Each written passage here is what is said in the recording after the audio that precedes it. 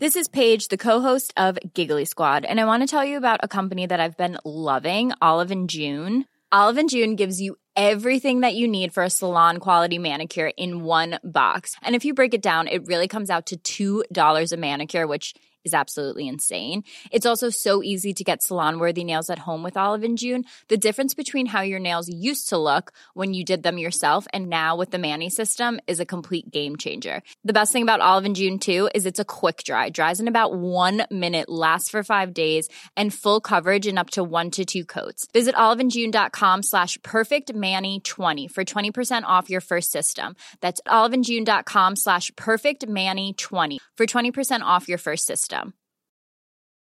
Quality sleep is essential. That's why the Sleep Number Smart Bed is designed for your ever-evolving sleep needs. Need a bed that's firmer or softer on either side? Helps you sleep at a comfortable temperature? Sleep Number Smart Beds let you individualize your comfort, so you sleep better together. J.D. Power ranks Sleep Number number 1 in customer satisfaction with mattresses purchased in-store. And now, save 50% on the Sleep Number Limited Edition Smart Bed for a limited time. For J.D. Power 2023 award information, visit jdpower.com/awards. Only at a Sleep Number store or sleepnumber.com.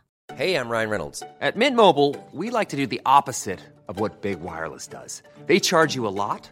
We charge you a little. So naturally, when they announced they'd be raising their prices due to inflation, we decided to deflate our prices due to not hating you. That's right. We're cutting the price of Mint Unlimited from $30 a month to just $15 a month. Give it a try at mintmobile.com/switch. $45 up front for 3 months plus taxes and fees. Promo rate for new customers for limited time. Unlimited more than 40 gigabytes per month. Slows full terms at mintmobile.com.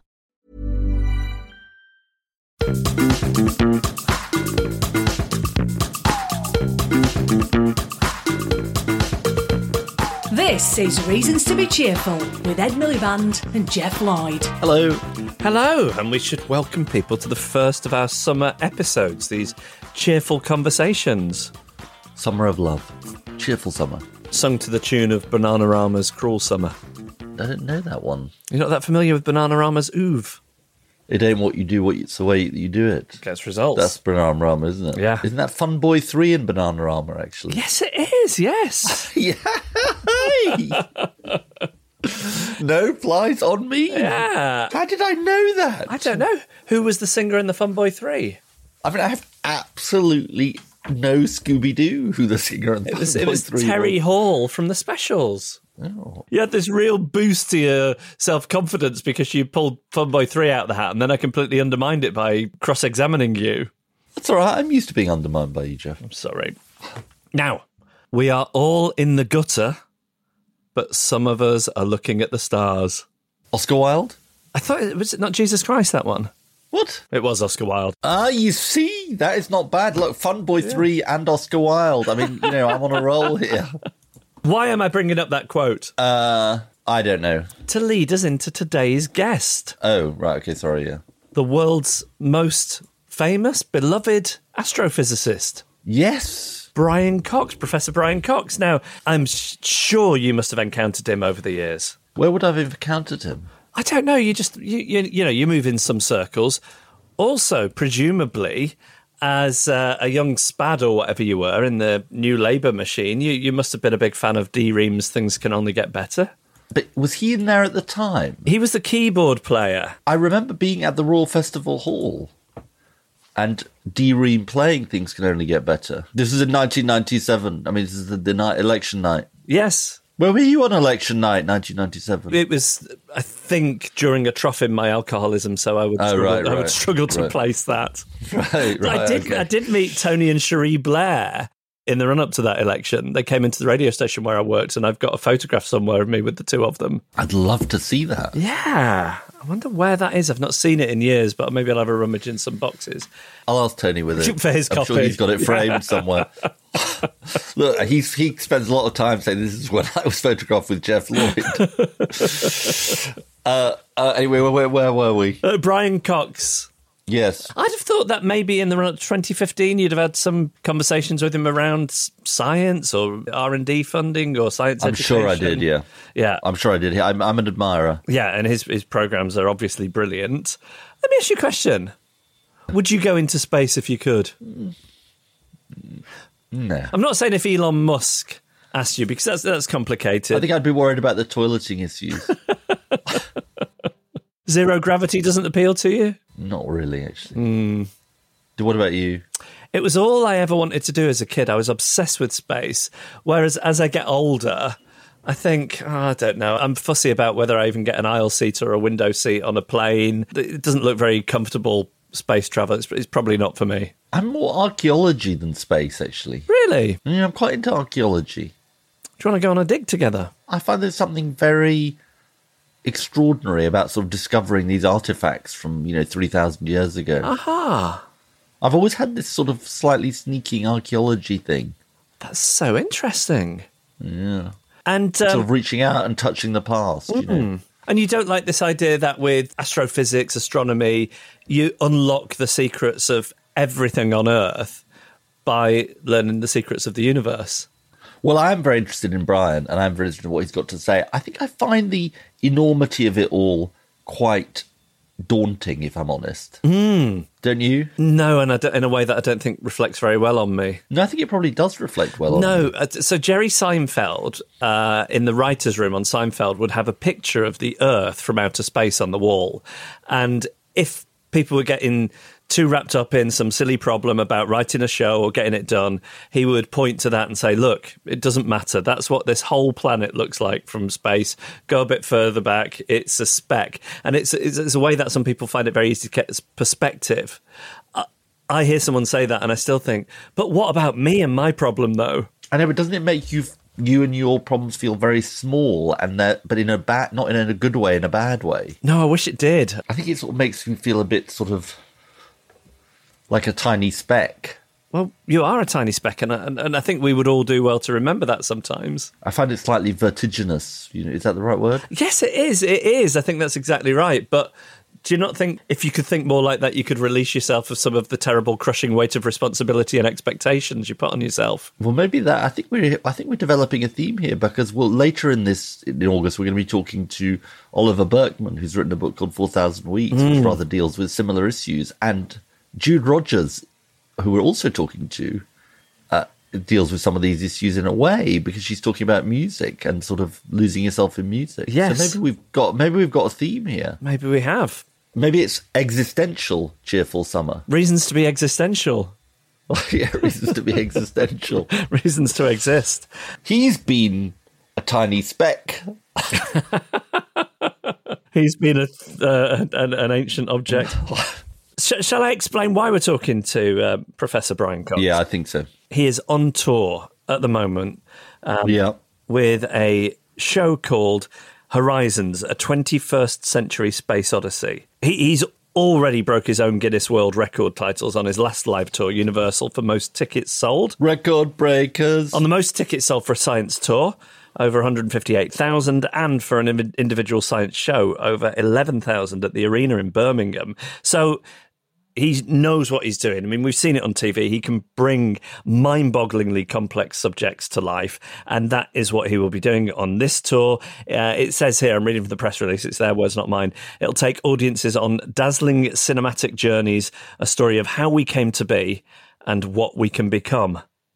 That sounds enticing, doesn't it? I'm really looking forward to the conversation. Yeah. So our guest today is Professor Brian Cox.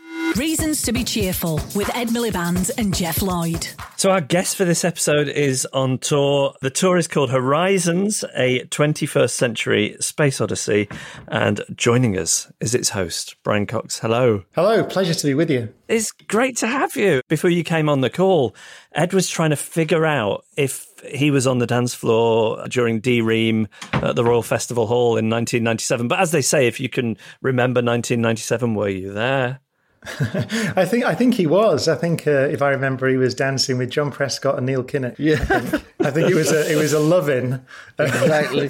Some people who are listening to this podcast, Brian, may not know about your extraordinary rock music past. You were in D-Ream. You were in a band called Dare. Is that right? Yeah, so when I left school at 18, I didn't go to university. I'd already joined a band with, I'm going to say, some guy who was a musician who lived down the road from me, but the guy actually was the keyboard player in Thin Lizzy. So it was one of those remarkable things. And this is Oldham. So I joined that band just before I did my A-levels. And in that year, we got a record deal. And so I ended up, when I was supposed to be at university, I was touring. Our first shows were supporting Jimmy Page, believe it or not. So it was really in at the deep end. So I was in a rock band for 5 years, left that band to go back to university to do physics with astrophysics at the University of Manchester. And then I needed a job. So in my summer, before I started university, I became a sound engineer for a band that didn't have a deal. And then that band got a deal, and they realized that I played keyboards, and they said, "Oh, will you play keyboards with us?" And that was Dee Ream. And then, of course, Dee Ream are most famous. That was 1992, 93. We're most famous for Things Can Only Get Better, which is, as you know, the new Labour election anthem of 1997. What do you remember about that song becoming an anthem in that way? Were the band squeamish about it at all? No, I remember that someone, I don't know who it was, someone from Labour got in touch with Peter Cunner, whose band it was, and said, first of all, do you mind if we use the song? And Peter was very enthusiastic. And so they said, well, would you like to do some of the election rallies? And so we said, yeah. We did a few rallies. And then, of course, that night, the election day, the famous A New Day is Dawning day, they said, well, we can't do anything at the moment because obviously we don't know that Labour was going to win. We were brought into central London and kind of hidden away in a hotel, actually, waiting. And so we sat there together watching those great moments everybody remembers. And then we got the call saying, OK, we won, come over to the Royal Festival Hall and do the show. It was an absolutely wonderful experience. I mean, I think everyone who remembers it will remember that those moments of transformation in politics can happen. And the band split up soon after, is that right? Well, I mean, it kind of fizzled out a bit. And by that time, I was a postdoc. I mean, even in 97, I was in the middle of my PhD. So you were doing it while being in the band? All the way through. That says something about your personality. Was it something sensible in you, or was it just the astrophysics was a bigger passion for you? No, it was astrophysics was a bigger passion by a long way. I decided when I was in the previous band that, I mean, I like playing music and I enjoy it, but I much prefer learning about the universe and the underlying workings of nature. It's funny, actually, because I thought, well, there you go. So I have made this 100% trade. I've said, OK, I'm not going to do that. I'm not going to go on television. All that stuff is done. And I'm now going to just go and do physics. And then, of course, the way that my career has gone, I've ended up playing much bigger venues than I ever did as a musician. That must be a weird thing, because occasionally you must meet people who've had some kind of career in entertainment and they're accustomed to treading the boards. And then it's that in very different circumstances in lecture theatres, whereas you, it's scaled up. It's a far bigger scale than anything because of the way music industry's changed. But Dee Ream would have experienced. Yeah, it is, and you can't predict it. It's strange. I mean, I'm not surprised that people want to come to shows or watch television shows about this stuff. I mean, we'll talk about that later, I suppose, about black holes being the end of time in space, the origin of the universe, the question of are we alone in the universe, is there life on Mars? Everybody's interested in these things. So I'm not surprised about that. But obviously, I didn't think that you could play somewhere like the O2 and sell out an arena essentially talking about physics and cosmology. That was not predictable. And do you get any Spinal Tap moments doing these shows? Oh, yeah. I mean, all the time. I'll tell you a Spinal Tap moment that I had, which is a kind of a name drop. So forgive me. One of my friends is Jerry Harrison, who played in Talking Heads, right? So they're a big band. And we just did the shows in the US, actually, a couple of months ago. So after the show, I said, I'll come back to the hotel with you. I'll get in your car. And he said, well, yeah, I've got my daughter's car. It's a really old broken down thing. So we went into the car park, and I hadn't thought that the car park next to the venue is the car park where everybody parks who comes to the gig. So it was full of 2,500 people who'd come to the gig. So first of all, they're surprised to see you in a car park. But secondly, it was this broken down old VW Golf.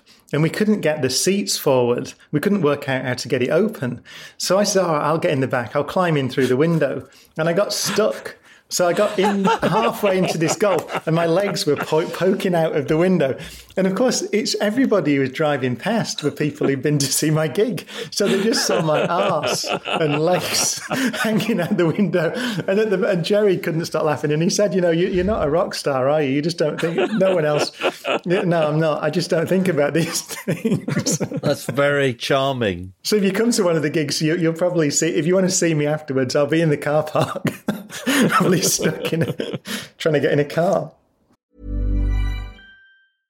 Ready to pop the question? The jewelers at BlueNile.com have got sparkle down to a science with beautiful lab-grown diamonds worthy of your most brilliant moments. Their lab-grown diamonds are independently graded and guaranteed identical to natural diamonds, and they're ready to ship to your door. Go to BlueNile.com and use promo code LISTEN to get $50 off your purchase of $500 or more. That's code LISTEN at BlueNile.com for $50 off. BlueNile.com, code LISTEN. Ryan Reynolds here from Mint Mobile. With the price of just about everything going up during inflation, we thought we'd bring our prices down. So to help us, we brought in a reverse auctioneer, which is apparently a thing.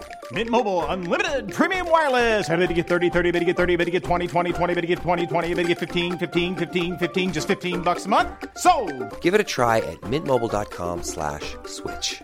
$45 up front for 3 months plus taxes and fees. Promo rate for new customers for limited time. Unlimited more than 40 gigabytes per month. Slows full terms at mintmobile.com. Even when we're on a budget, we still deserve nice things.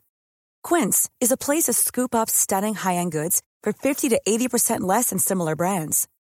They have buttery soft cashmere sweaters starting at $50, luxurious Italian leather bags, and so much more.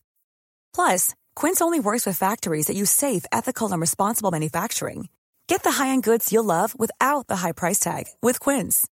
Go to quince.com/style for free shipping and 365-day returns. Brian, talk to us about the aim of your tour and what are the kind of things you're talking about. Well, at the start of the shows, it opens actually with a piece of classical music, Sibelius' Fifth Symphony, Third Movement. And I'd asked a friend of mine who's a conductor, what should Stanley Kubrick have used in 2001? It was kind of a joke. But he immediately said, Sibelius. And this piece of music, it was written in 1915, which was coincidentally the year that Einstein's general theory of relativity was published, which is the framework that we use to describe the evolution of the universe, gravity, space-time, and so on. But it was also written at a tremendously difficult time, of course, in Europe. And yet Sibelius wrote this hymn to the beauty of nature. And at one level, it's about swans taking off from a lake. But at another level, it's about the deep hidden beauty and structure of nature if you look carefully. And so the show is about exploring nature in that depth, and in particular, very exotic things such as black holes. But at another level, I think cosmology always raises questions that are not scientific in nature. It raises questions about our place in the universe. I mean, just the statement, so I can just say it, what we've discovered, we are one planet around one star amongst 400 billion stars. 400 billion in one galaxy amongst 2 trillion galaxies. Oh my goodness. In the small patch of the universe we can see. That's what we've discovered in these 100 years or so of doing cosmology. How's your vertigo doing, Ed, with that statement? Vertiginous. So that must elicit an emotional and intellectual reaction, which is what Sibelius was doing in his music. And so some of the show is about talking about what that means. How should we understand those numbers? One of my great heroes, Carl Sagan, said astronomy is a humbling and character-building experience. So the humbling is easy. We've just done it, right? It's humbling. Character-building, all the way through the show, there's a thread. There's a 2001 element to it, actually. It's how we came to be here and what we can become. There's a political element to this. What could we become on Earth? What is our responsibility? And actually, I also argue in parallel in the show, and this is where the character building comes in, that knowing what we know about the evolution of life on Earth, it's a reasonable guess that the number of civilizations like ours in a typical galaxy might be around one-ish, one, something like that. So it follows that we might be it. In this galaxy of 400 billion suns, this planet might be the only planet where collections of atoms have come together in patterns, that's us, human beings, that can think and can feel and can, in a very real sense, bring meaning to an otherwise meaningless corner of the universe.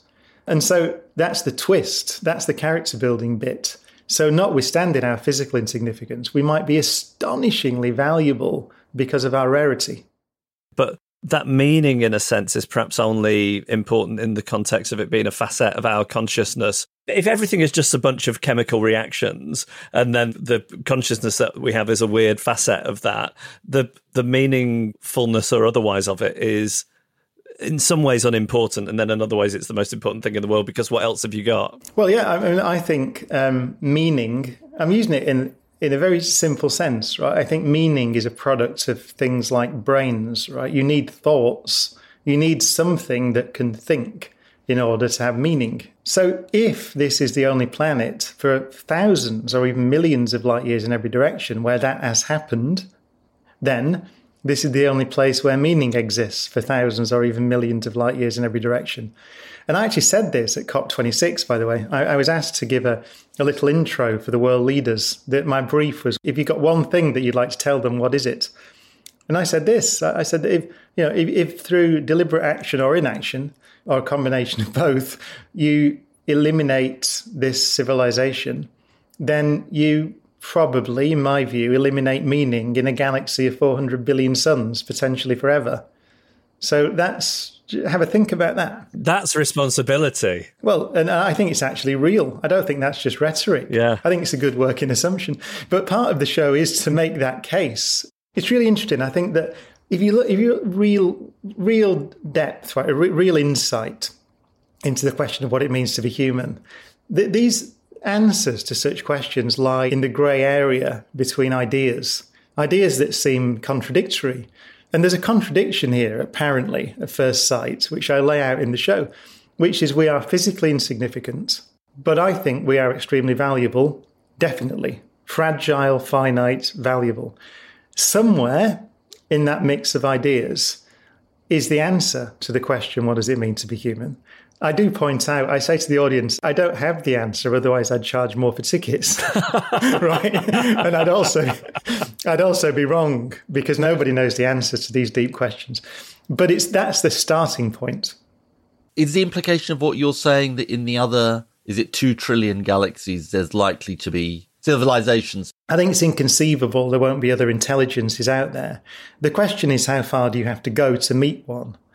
So if I was to guess, and I emphasize it's a guess, I would say that microbes may be all over the place. But it's a big difference between cell, microbe, and civilization. Just to give you one fact, which is we do know, is that on Earth, it took around about just under 4 billion years to go from cell to civilization. About 3.8 billion years. That's a third of the age of the universe. That's how long it took here. And so when you start saying, well, is that typical? I don't think many astronomers would claim there are many planets and star systems that are stable on those kind of timescales. Stable enough, anyway, to give you an unbroken chain of life for 4 billion years. That's what we are. I mean, it's astonishing when you think about each one of us. There's a direct line going from each one of us to some population of cells 3.8 billion years ago in a primordial ocean. On Earth. Unbroken chain. That's astonishing, that. And in that time, you go from a cell, and it's hard enough to go from geology to a cell, right? But that's the origin of life. Then you've got to go from a cell to something that can sit here and have a conversation, right? That's also hard, undoubtedly. What you said made me think of something else, which is, how do we think about the context of time in the context of these 2 trillion galaxies? Have they always existed, these 2 trillion galaxies? It's a great question. No. So everyone will have seen the James Webb Space Telescope, the JWST that's up there. Yeah. One of the things it was designed to do was look so far out into the universe that if you think about it, the further you look, the further back in time you look. So I'll give you an example. The closest galaxy to us that you can see with the naked eye, big galaxy, is called Andromeda. And you can just about see it. You can certainly see it with binoculars. And the light takes 2 million years to reach us from that galaxy, right? 2 million years. So you see it as it was 2 million years in the past. So what the Webb can do is look so far out that it's seeing the light from the first galaxies and it's watching the first stars and galaxies form. So we know the universe was very hot and very dense, thing we call the Big Bang, 13.8 billion years ago, just nearly 14 billion. Solar system formed about 4.5 billion years ago. And we've got that map because we can see that with things like the Webb Space Telescope. So that's what we know. So that's the length of time the universe has been around for. What was there before that then? It's a great question. Come on, Brian, answer it. The answer is that we have theories. We don't know, but we strongly suspect that the thing we call the Big Bang, which is the origin, we used to call that the origin of the universe, the origin of time. We do strongly suspect the universe may have been around before that. And that was something that happened in a pre-existing universe. We really don't know the detail of that. And I was going to say one of the central elements of the live shows is the study of black holes. And black holes are amazing things because really they're a prediction of Einstein's theory back in 1915. But nobody really accepted that they would exist until I would say really the 70s, right? So and we've only just got really photographic evidence of them in the last few years. But those things are the opposite of the Big Bang in a very real sense. It's amazing to say, and I show people the images of these things and say that in Einstein's theory, they're the end of time in space. Astonishing thing to say. This is why Einstein, really to the day he died, really didn't think they would really exist in nature. Because his theory predicts that if you've got a black hole, you're looking at the end of time. So because we've got these things we can study in space, inside of which is the end of time, according to Einstein, then you flip it round and say, well, if we can understand those, then we have a better chance of understanding the beginning of time. And we don't really know what that was or if there is such a thing as the beginning of time. I don't understand how you can be looking at the end of time, though.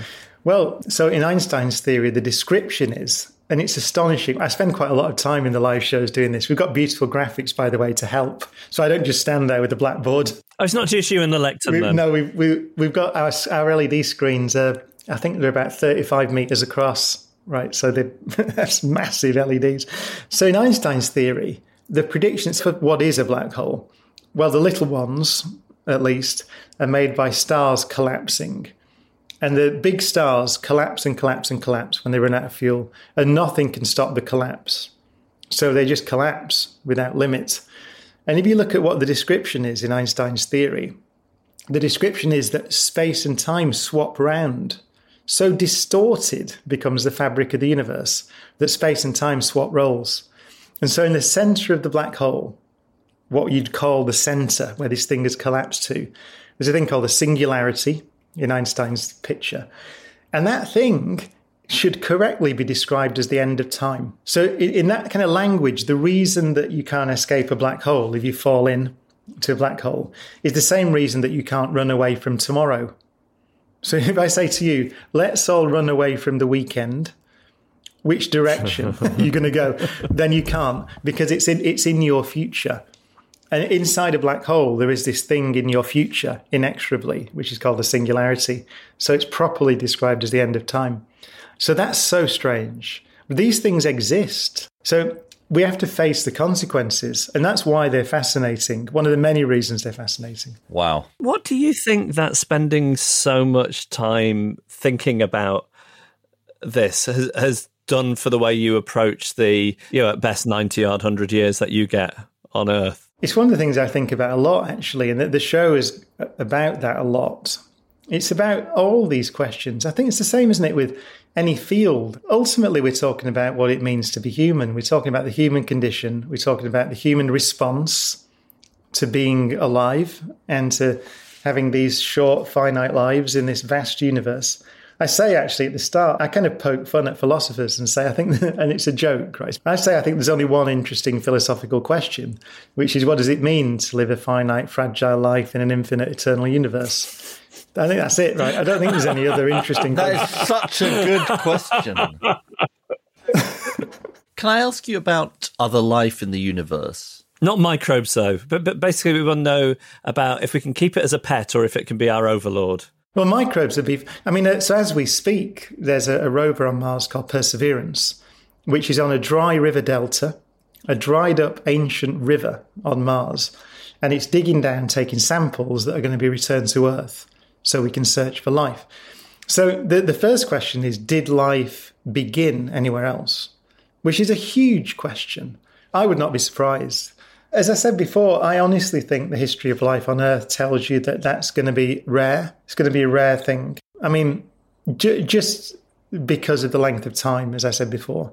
So my guess is you'd have to go many tens of thousands, if not hundreds of thousands of light years to get to the next place like this. And the chances of discovering evidence of that during not even the span of one human lifetime, but probably the span of human existence on Earth is presumably low as well. Well, it is. However, it's worth saying that we do look, and we have scientific programs for looking. There's one called SETI, where we get radio telescopes and we search for signs, signals of other civilizations. And that's really valuable because I emphasize again, I don't know. And nobody else does either. We're guessing here. So what we're trying to do really is explain something which it's become known as the Fermi paradox after Enrico Fermi, great Italian-American physicist. But also it gets called the Great Silence in astronomy.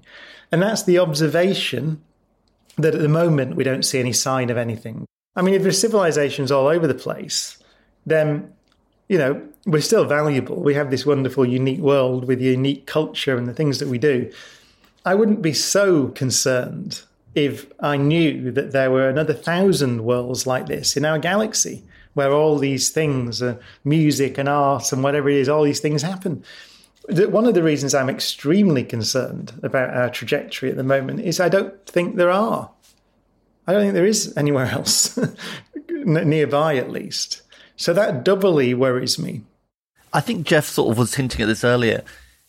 How does the enormity of what you deal with, Brian, and think about affect your own life? I mean, I'm not asking how it sort of affects your weekly shop, but, how do you sort of cope with it? The thing is that it's interesting to not know, right? Sometimes I'm asked, what makes a scientist, right? And one of the things that makes a scientist is being really delighted in not knowing. And so I don't know the answers to any of the questions that we've spoken about. We just have a load of observations. And that to me is exciting because it means that there's stuff to learn. So what it does, really, when I think about it, is it makes me interested historically in what other people have made of it. We're putting together a classical music version, hopefully, of this concert, this show, because the classical music is so central to it. So at the moment, I'm trying to put together a full orchestral version, which will be amazing, right? So a full symphony orchestra playing Sibelius. A friend of mine I was talking to about it all introduced me to Strauss. So thus sprak Zarathustra, or also spoke Zarathustra. So that piece of music is famous. But my friend who's a conductor said, have you heard the rest of it? And I said, no, I haven't actually. So I listened to it. It's about 30 minutes. And it's basically a musical tone poem, but it's based on Nietzsche's book with the same title. And I hadn't read Nietzsche's book either, so I went back to read it.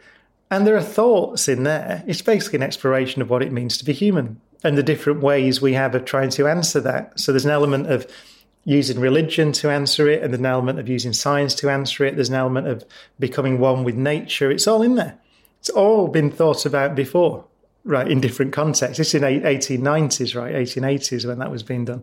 I just get interested in these threads because someone points out that these questions, the one you asked me, they've been asked, actually. People have had different answers over the decades and centuries, and it's just interesting.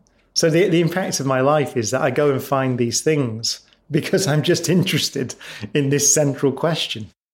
If there was one scientific question to which you could have the answer, if Jeff could grant you a wish, what would it be? Oh, I mean, there's some I've already mentioned. I mean, I would love to know whether there's life in the solar system beyond Earth, microbes. I'd love to know that, which is something that we might find out soon. But if you want to go deeper, the black hole stuff, which I'm really obsessed with at the moment, I'm really interested in it. we're beginning to ask questions such as, what is time? What a bizarre question. What is time?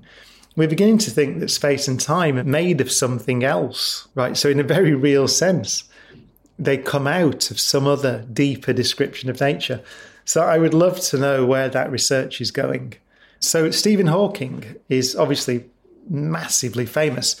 If you go to Westminster Abbey and look at Stephen's gravestone on the floor of the Abbey, he's there with Newton, the great scientist. It's a beautiful part of Westminster Abbey.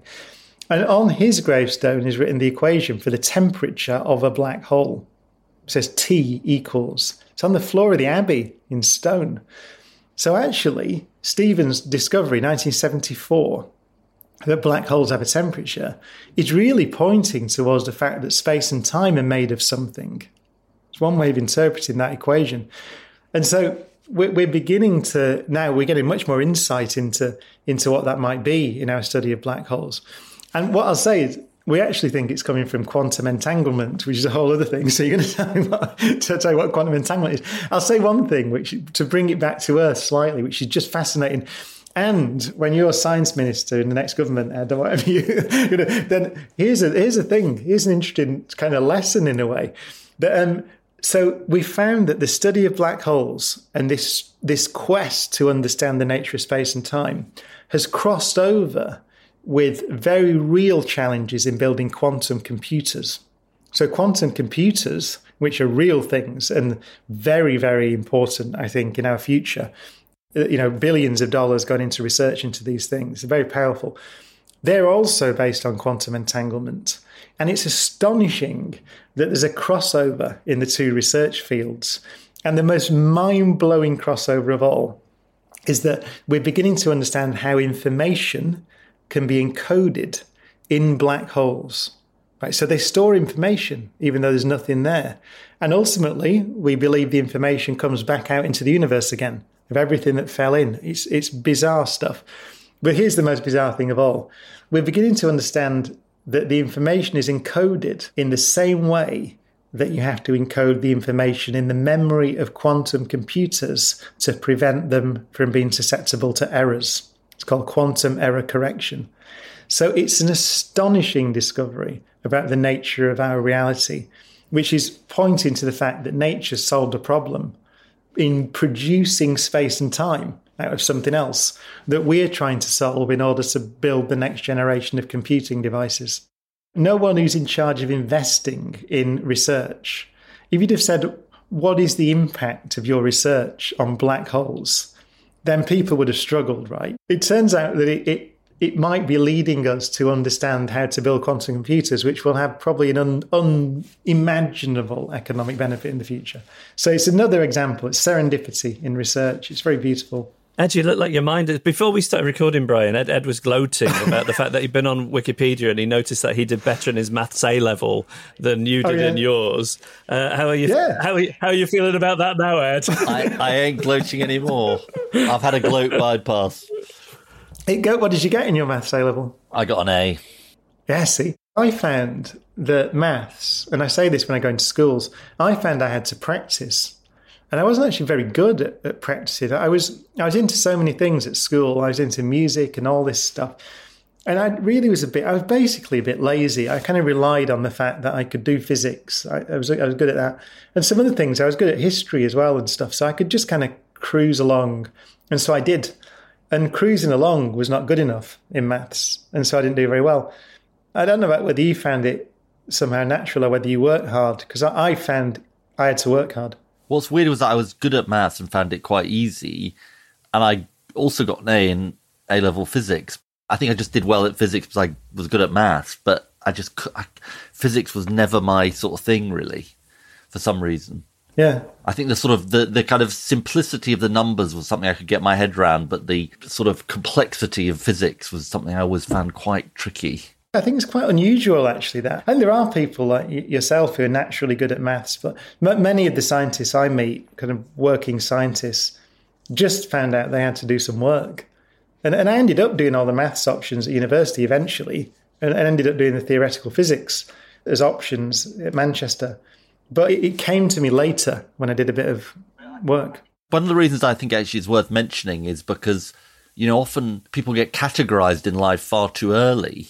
Yeah. And, if somebody had said, okay, well, here's this person on paper who got a D in A-level maths, are they going to go on to be this extraordinary scientist, astrophysicist, etc.? You'd say, well, obviously not. And it's so interesting the way that people get written off. Yeah, and, I was really lucky because I came out of school in 86 and then went to university ultimately in 92.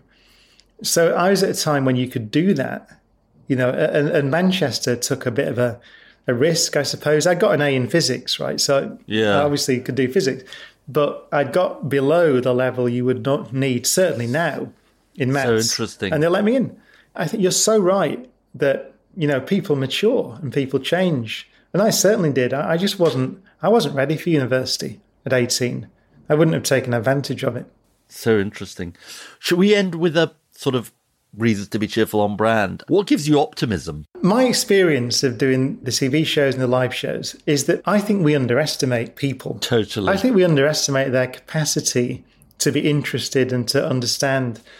And so what gives me optimism is that I can go and talk to an audience, in this case, the 15,000 people from all kinds of backgrounds and professions and so on, and they will engage and understand difficult concepts. I could ask you actually, but I think in politics at the moment, I think we underestimate people. Yeah. I think we're scared that's a good point. of the electorate because there are obviously very complicated things going on at the moment, geopolitically and economically and all that. It's a very complicated mess.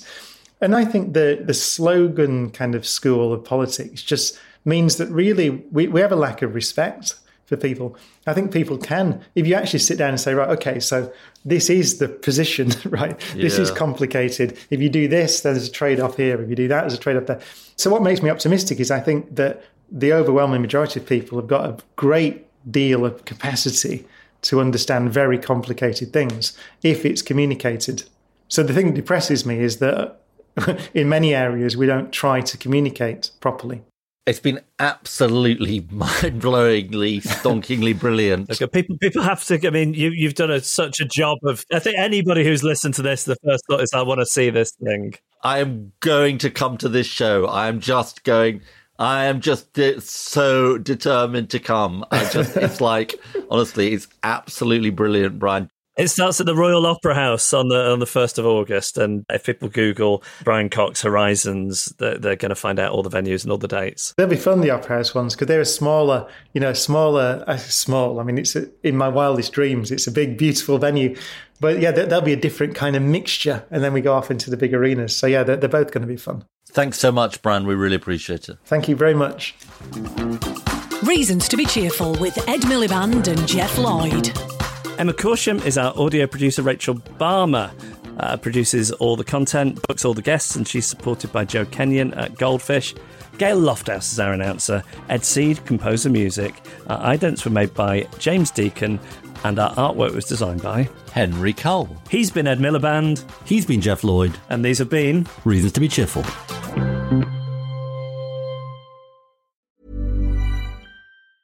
Hey, it's Danny Pellegrino from Everything Iconic. Ready to upgrade your style game without blowing your budget? Check out Quince. They've got all the good stuff, shirts and polos, activewear, and fine leather goods, all at 50 to 80% less than other high-end brands. And the best part? They're all about safe, ethical, and responsible manufacturing. Get that luxury vibe without the luxury price tag.